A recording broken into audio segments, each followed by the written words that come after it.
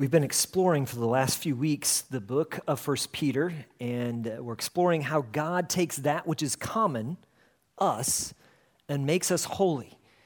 Now, as we've explored this, we've discovered that God says that if you've placed your trust in Jesus Christ as Savior and Lord, you are a saint. Not because you've done great things, there may not be any miracles accounted to your name, but you're a saint because God has set you apart for obedience to Jesus Christ. That He has placed a call upon your life and upon my life that is His alone, for His purpose and for His honor. And we've discovered a few things in the last couple weeks that I just want to go over very quickly before we begin to explore this new passage. And the first one is that all Scripture ultimately points to a person. When you come to this book, the Bible, we need to think of it not as history or poetry or literature, but that it is a living autobiography of Jesus Christ. It is His message showing us who He is and what He wants to do in your life and in my life and His plan and His purpose here in this world. It is incredible. And as we read again this morning, He invites us to desire more of Him.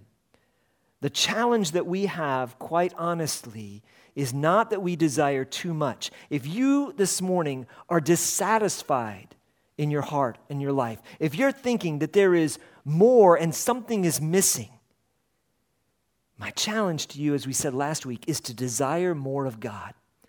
Peter says in the word here, as newborn babes, desire the sincere spiritual milk. Now, I want to just visit that for a second. Remember what newborn babies are like, okay? When they desire something, you know it. Everybody in the house knows it. In fact, everybody in your building knows it. Some people across the street know that they desire some milk because they put everything they are into that cry of hunger. That is what God is inviting you and I to desire Him with that kind of heart and that kind of passion. And when you do, what is beautiful is He meets that desire in ways you could never, ever have imagined when we taste and see that He is good. So desire more. With that in mind, we come to these new verses that we're beginning to explore.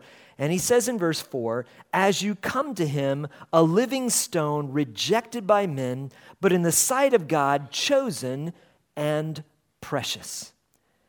Now that's what we're going to focus in mostly today. And I'm going to give you a heads up. I will not get through half of what is in your sermon notes. So don't get nervous when it gets close to when you're really getting hungry and you're desiring more of God or lunch, one of the two, and I haven't gone through it, and you're going, man, is he ever going to be done? Eventually, I will be, I promise. Here's what he says, though. As you come to Him. Now, this phrase, when you look at it in the original language, it comes off with a little bit different feel because it's not simply a one-time thing. It is an ongoing pursuit. In fact, in the original language, it's the same word that would be used in the Greek translation of the Old Testament for coming into the temple of God for worship, to meet in His presence. And it's something where you would do it on an ongoing basis, repeatedly. It's not just a one-time thing. It doesn't just refer to coming to Jesus for salvation. It is an invitation to come into the very holy of holies and dwell in His presence. And he's saying, as you come to Him with that kind of heart, you're coming to a living stone. Now we're going to explore what that means because that is rich in its imagery throughout the Scripture. But here's the great thing about God. Because God is infinite, you can always draw closer. There will never be a moment when you have arrived. Now, if that seems disappointing to you, it shouldn't be. Because what it's saying is there is more to experience of His presence. There is more of His love to encounter. There is more of His greatness to see. There is more of His heart and His passion for you. to overwhelm your soul. He is infinite. There's always more and more and more of God to encounter. And one of the images that the scripture uses that is beautiful about our relationship with Christ is the picture of marriage. And let me tell you something, after 34 years of marriage, I can tell you that marriage gets better and better and better. And what you discover that even though you know a lot about one another, you know all their little quirks. My wife knows all the crazy, weird things that I do. She can finish most of my sentences. She can probably preach better than I can too, but because she knows all my sermons. But there is more to discover in our relationship. Because the picture in the scripture is that of continually becoming more and more one. And that's what God is inviting us as followers of Him to do as well. To become more and more one with Jesus Christ. He gives us His Word, He gives us His Holy Spirit, and He invites us to continually come into His presence. So with that in mind, He's saying, don't settle for just a little bit of God. Want more of Him and keep coming.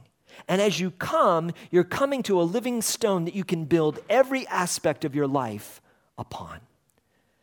Now, he uses that phrase, the living stone, and he's actually picking up on a pattern that occurs 2 other times already in these introductory verses here in 1 Peter's letter. He mentions 3 living illustrations that are all about Jesus Christ, and every one of them is incredibly significant to your life and my life. They are practical and they are theological. They tell us about God. He tells us 3 things. He says that there is a living hope that is Jesus. Secondly, there is the living word, which is Jesus. And there is a living stone, which is Jesus. All 3 of these are incredibly important to our life. And he begins back in verses 3 and 4 of chapter 1 with talking about this living hope. We are born again to a living hope. Look what it says. Blessed be the God and Father of our Lord Jesus Christ. According to His great mercy, He has caused us to be born again to a living hope through the resurrection of Jesus Christ from the dead, to an inheritance that is imperishable, undefiled, and unfading, kept in heaven for you. The reason why we have hope, the reason why we can gather together and sing the songs that we sing is because Jesus Christ rose from the dead. He conquered sin and death. And no one else has ever done that. No one else was raised from the dead by God, proving that He had paid the penalty of sin and offers you and I eternal life. We're going to celebrate that on Easter in a couple of weeks, but we need to remember we have a living hope. It's not just a religion. It's not rituals that we practice. We have a living hope of a living God who proved His greatness by raising from the dead. He is our living hope who gives us spiritual life. In Christ, because He is victorious over that, we have nothing to fear. Death cannot destroy us. Sin cannot overcome us. Evil cannot harm us. We are born again in Jesus to a living hope and a living promise of sharing in Jesus' inheritance that can never die, never fade, but is secured in heaven in Christ for us. That is a great hope. We have nothing to fear. And I don't know about you, but I need to be reminded of that continually, because I forget that truth. I begin to have my heart grow small when I look at the circumstances around me, when we face financial difficulty, when we face relational strife, when we're struggling with insecurity and significance in ourselves. We forget we have a great living hope that conquers every need humanity could ever have. We come because we're born again to a living hope. Secondly, Peter reminds us of another living reality, and that is the living word. Look now towards the end of chapter 1 at verse 23. since you have been born again, not of perishable seed, but of imperishable. Again, it's something that's alive through the living and abiding word of God. What brings us life is God's word. Jesus, the living word. He is the living revelation of the person of Jesus Christ who came to show us the Father. And it is here in the scripture. This is why the Bible should be a treasure for us. We should want to spend time in it. And if we begin to think that we know it, you are in great spiritual danger. Because that is the enemy trying to rob you of the revelation of who God truly is. This is what happened to the religious leaders, to the scribes, to the Pharisees, even to the high priests in Jesus' day. They had great familiarity with the text of the word, but they knew very little of its author. They knew the commandments, but they refused to come to the author for life.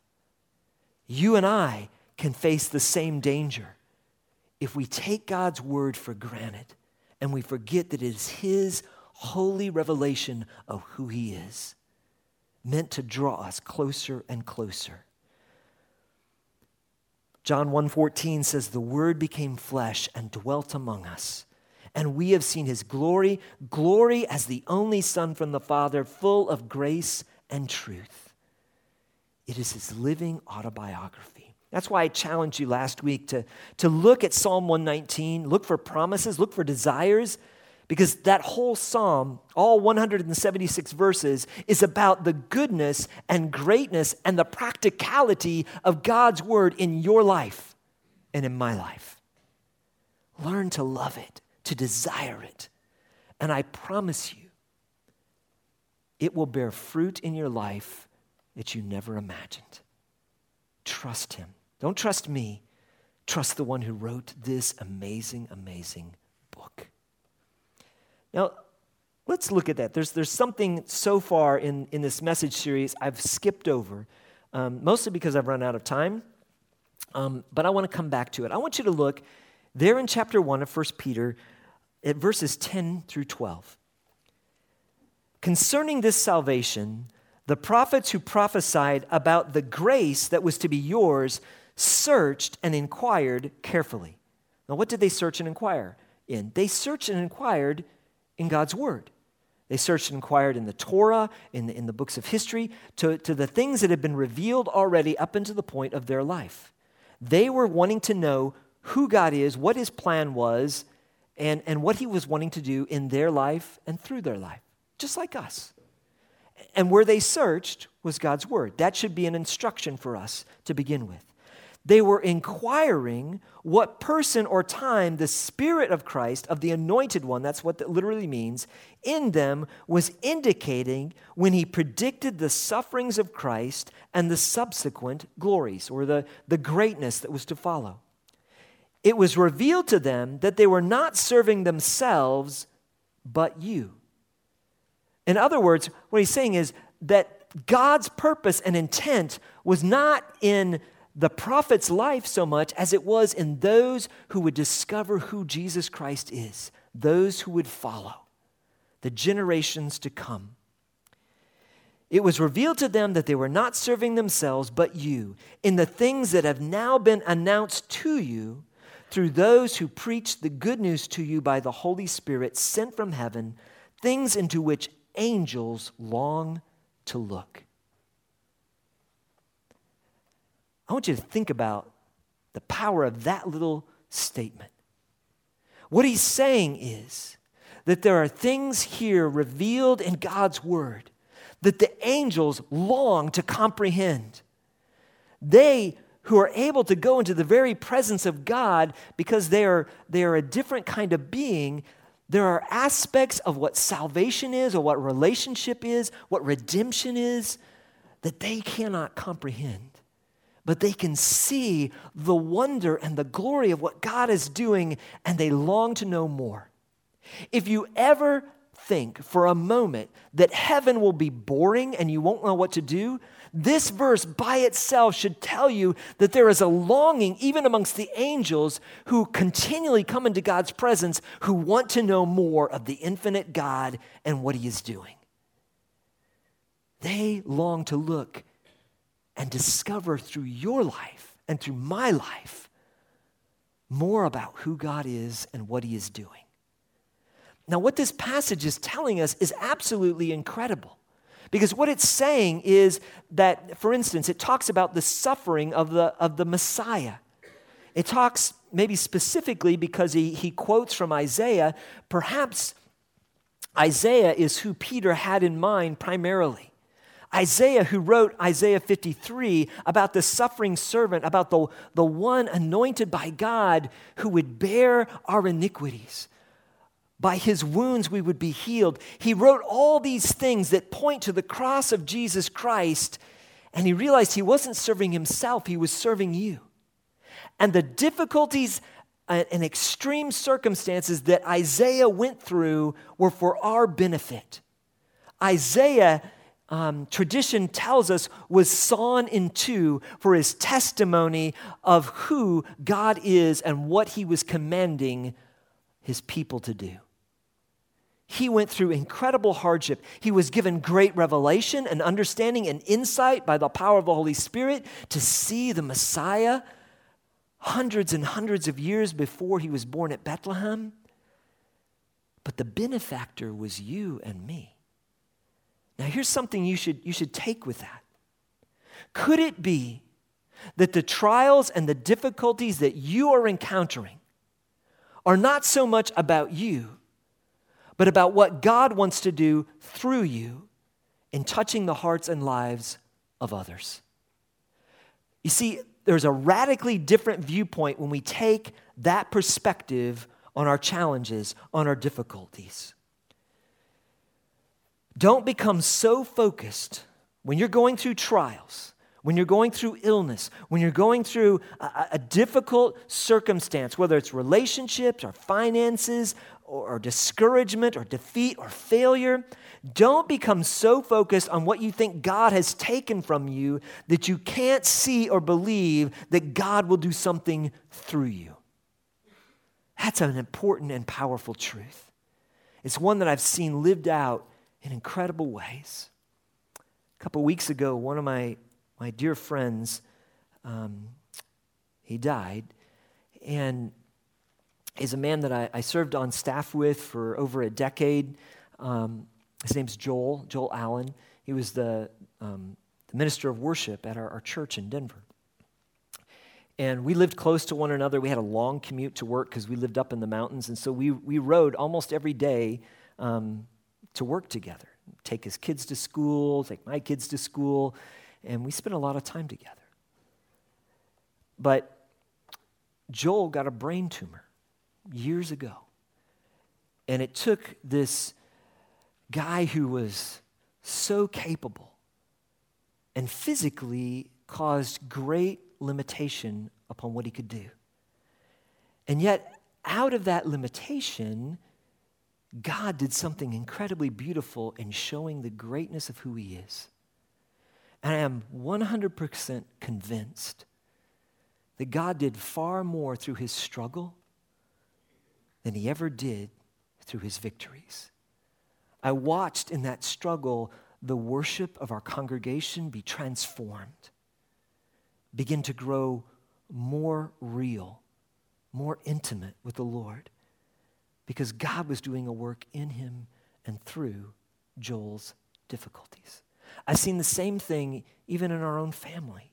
I am 100% convinced that we are blessed, Becky and I are blessed with 4 amazing children, and their 4 spouses are all incredible as well. And they have a passion and a love for God that is humbling. But it's not because they listened to their father's sermons. It's because they saw the faith of their mother lived out as she dealt with epilepsy and limitations and brain surgery and trials. Her faithfulness spoke of the goodness and greatness of God in ways that a sermon never, ever can. God wants to do the same thing through your life. So let me invite you to change your perspective, to look at things the way the saints of old did, to see that God can use your triumphs and your trials when you come to him as a living stone, as the foundation of your life. He can use those to do amazing things, to reveal his greatness and his goodness. All right. Well, let's go to where I'm supposed to be preaching on today before I'm completely out of time. As you come to him, a living stone. Now, that may seem like a somewhat strange metaphor because stones aren't alive, right? I mean, it's a rock. It's a piece of material. It's granite or sandstone or limestone or whatever form of stone it is, but it's not alive. But this one is. This one is something unique. And if it sounds like it's somewhat strange to you, understand that throughout the scripture, the image of a stone and of a rock appears repeatedly, always pointing to who Jesus Christ is. He is, first and foremost, the living stone, which is the cornerstone of a spiritual temple, God's dwelling place. That's the first dynamic of this living stone that we need to see. He says, for it stands in Scripture, and he's quoting from the Old Testament, behold, I lay in Zion a stone, a cornerstone chosen and precious, and whoever believes in him will not be put to shame. So honor is for you who believe, but for those who do not believe, the stone that the builders rejected has become the cornerstone. What Peter wants us to grab a hold of first is to understand that everything in your life that is good will be built upon one foundation. That foundation is Jesus Christ. He is the living stone upon which you can build your relationships, your work, your identity, your hope, your courage. Everything about you that gives meaning to life is meant to be built upon that foundation. And we are to continually come to him to build our life, for him to build it. Not to build it upon ourselves, not to build it upon a religion, not to build it upon what someone else says, but to build it upon the person of Jesus Christ himself, because he is the cornerstone. And by quoting here from Isaiah 28, verse 16, he is showing Christ's role as the cornerstone that was foretold in Scriptures. He points out that God has determined that Christ alone will have this unique position, that he is chosen and is precious, and that he is completely dependable. No one who trusts in him will ever be disappointed. And he's building upon, if to his audience, what they would have heard when they heard about this living stone is they would have had all kinds of images come to their mind. One of which was the rock in the wilderness. During the wanderings of Israel, during those 40 years when, because of their disobedience, they could not go into the promised land, they were in the desert and they needed water.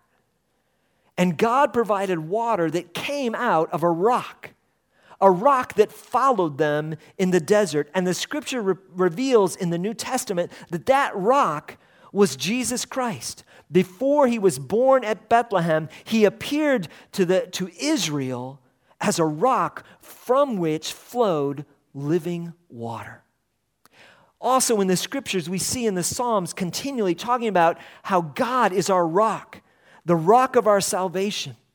It means it's a firm foundation that you can trust no matter what happens. And the imagery there on God as a rock is similar to that which, we live in a land filled with castles. And the great castles are all built upon solid rock foundations. They chose them because they couldn't be defeated or destroyed. And it's the same picture of the victorious person of Jesus Christ.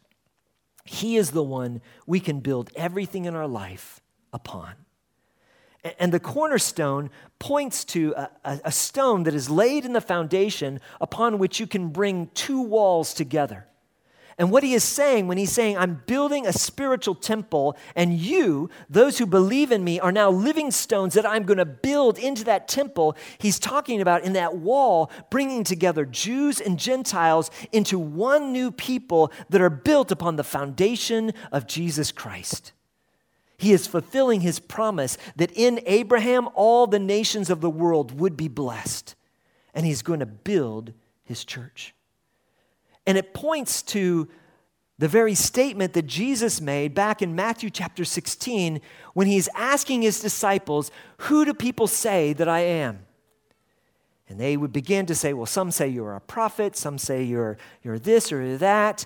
And he asked Peter, who do you say that I am? And Peter answers by the prompting of the Holy Spirit, you are the Christ, the Son of the living God. And Jesus answers back to Peter and says, you are Peter, which means pebble or a little stone. And upon this rock, what you've just said, I will build my church. The foundation of my church is that Jesus Christ is the Son of the living God. That is the foundation that the church is built upon. It's not built upon men. It's not built even upon the apostles. It is built upon the foundation of Jesus Christ. And it is indestructible. But that foundation causes a problem. And so he goes on to say the second thing about this stone is that not only is it a cornerstone, it is a rock of offense. The stone that the builders rejected has become the cornerstone, a stone of stumbling and a rock of offense. They stumble because they disobey the word. Jesus made that statement. He's quoting here out of Psalm 118. He makes that proclamation about himself on the day we call Palm Sunday. When Jesus is riding on the foal of a donkey into Jerusalem, and the people are gathered there and they're laying their coats down for the donkey to walk upon, and they're waving the palm branches, and they're saying, Hosanna, Hosanna, blessed is he who comes in the name of the Lord, which is a quotation from Psalm 118. And Jesus goes and quotes later in the psalm these exact verses, saying, yes, this whole psalm points to me. It talks about, I am the gate, the way of salvation that it talks about in Psalm 118, but I am also an offense because I threaten the religious leaders of the day who are focused in on their own agenda and on their own advancement and pride. And they reject Jesus because they disobey the word. Even though they knew the word, they chose not to live it or to honor it. And that stone they stumbled upon. That's why Jesus was put to death. In fact, it very well may have been those words, that quotation, that was kind of the final point that brought the chief priests to decide Jesus must be killed. And they sought out Judas to betray him. And just 5 days later, they put him on a mock trial.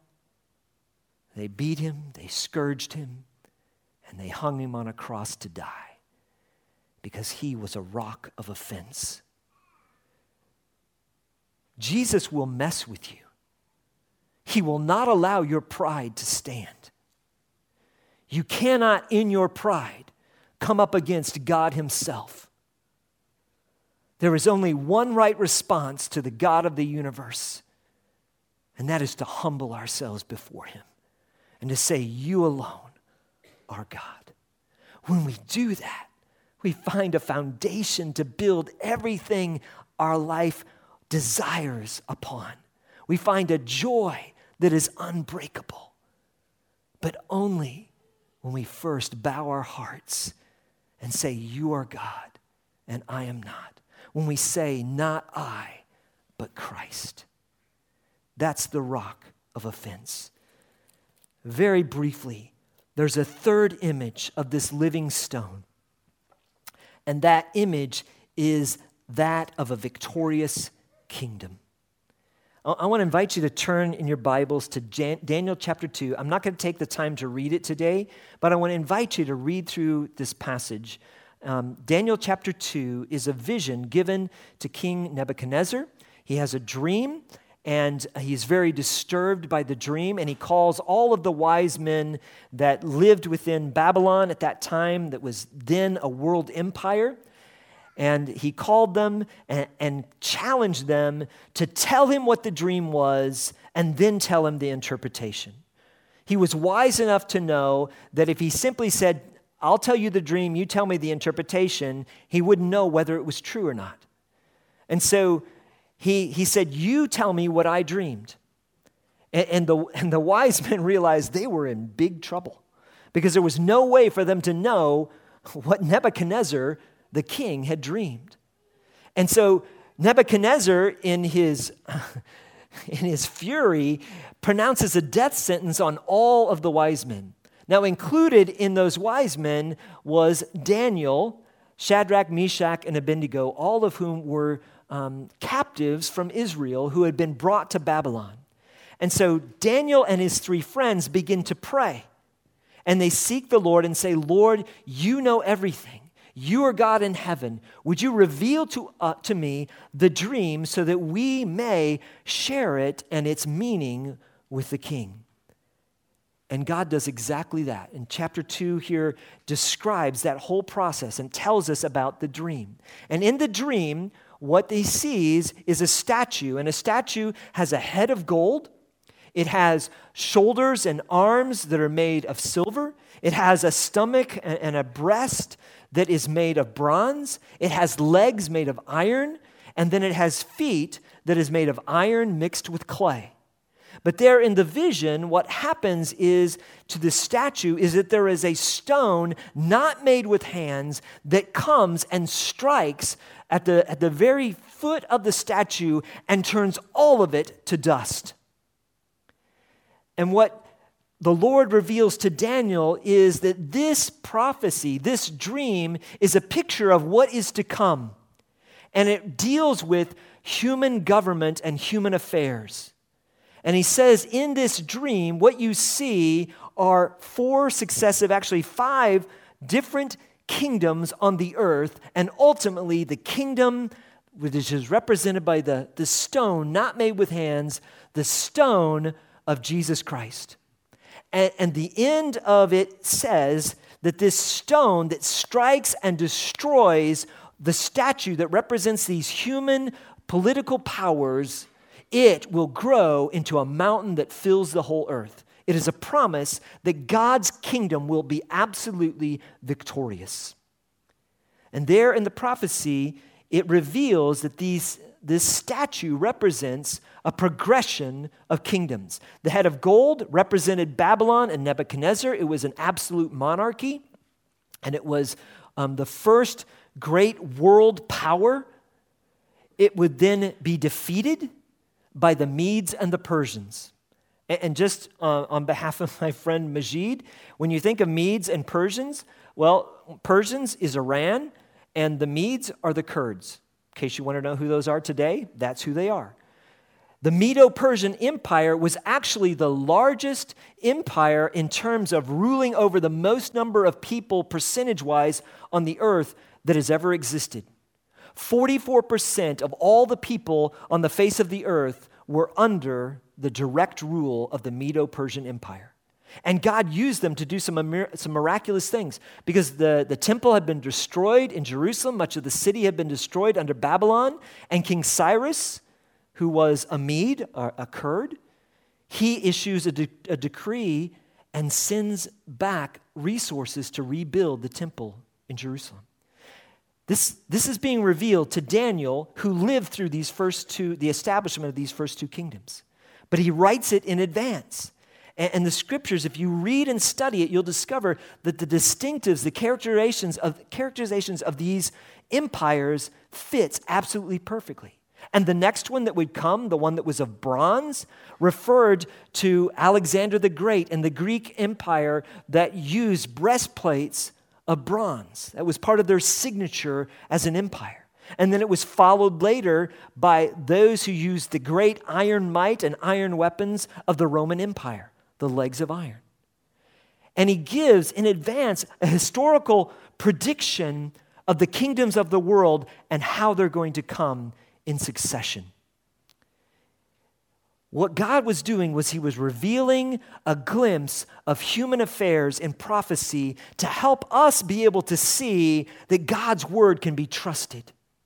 And then he says there will be one more kingdom, a kingdom that is a mixture of iron and clay, that somehow is some revival, perhaps, of the Roman Empire, that will be in place when Jesus Christ returns. And he will destroy it, and his kingdom will be fully established. I don't know what that kingdom is. You can go on the internet and you can find 487 different theories about what it is. I encourage you instead to spend time here and ask the Lord to teach your heart about who he is and allow him to unfold history. Because the bottom line is this: Jesus Christ wins. He is in control even of the craziness of governments and powers. If you're discouraged by the politics of your home nation, don't worry. God is bigger than that. He is a stone not made with hands that will be absolutely victorious. He is undefeatable. And he has given us his word. He has given us the prophecies that point to the person of Jesus Christ, that point to the events of human affairs, to give us assurance and indication that his word is true and we can trust him. We can build everything in our life on him. Church, that is good news. That's the foundation we can trust in. And then he says, based upon that, what we're going to look at next week, I want you to be living stones that I'm going to build together as my church, as a royal priesthood, as a chosen race, as a holy nation, as a holy priesthood. And I want to give you one assignment as we go out. The message is done, but I want to give you an assignment because there's an insert in your bulletin. If we are called to be a holy priesthood, that means we should be interceding on behalf of others and interceding for God's kingdom. In your sermon notes is a little handout called Roadways to Revival.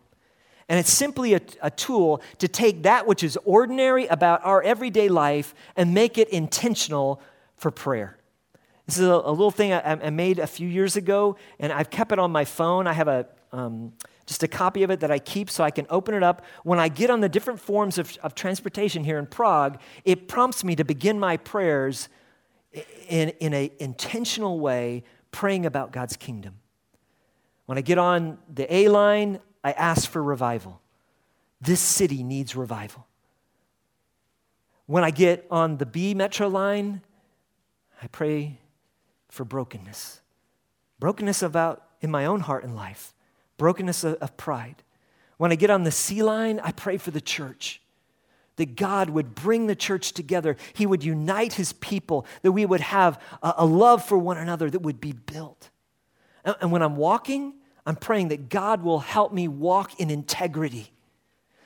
That the person that you see preaching before you is the same person in his home, in his private life, when he's alone, that he walk with integrity. And so each of these are just prompts. And if you ride the same tram every day and that's the only public transportation you take, that's perfectly fine. Just mix it up, Pretend like, oh, I think we're crossing over the A line. I'm going to pray this. Whatever it is, it's just a tool. But I want to encourage us to use that. You can download it and put it on your phone so you don't have to carry a piece of paper with you. But be intentional. We are a priesthood of believers. And God wants to build us together as living stones in his temple because he is the cornerstone. Heavenly Father, Lord, there's so much more to be able to explore and discover about the greatness of who you are. But Lord, I pray that you would take that which we've explored today. And Lord, you would give us a living hope. That you would give us a great assurance that we can build everything in our life, everything that we do, our relationships, our ministry, our families, our careers, Lord, our reputations, everything is designed to be built upon the greatness of who you are. Lord, forgive us for trying to build upon the sand of self. Forgive us of the pride that gets in the way.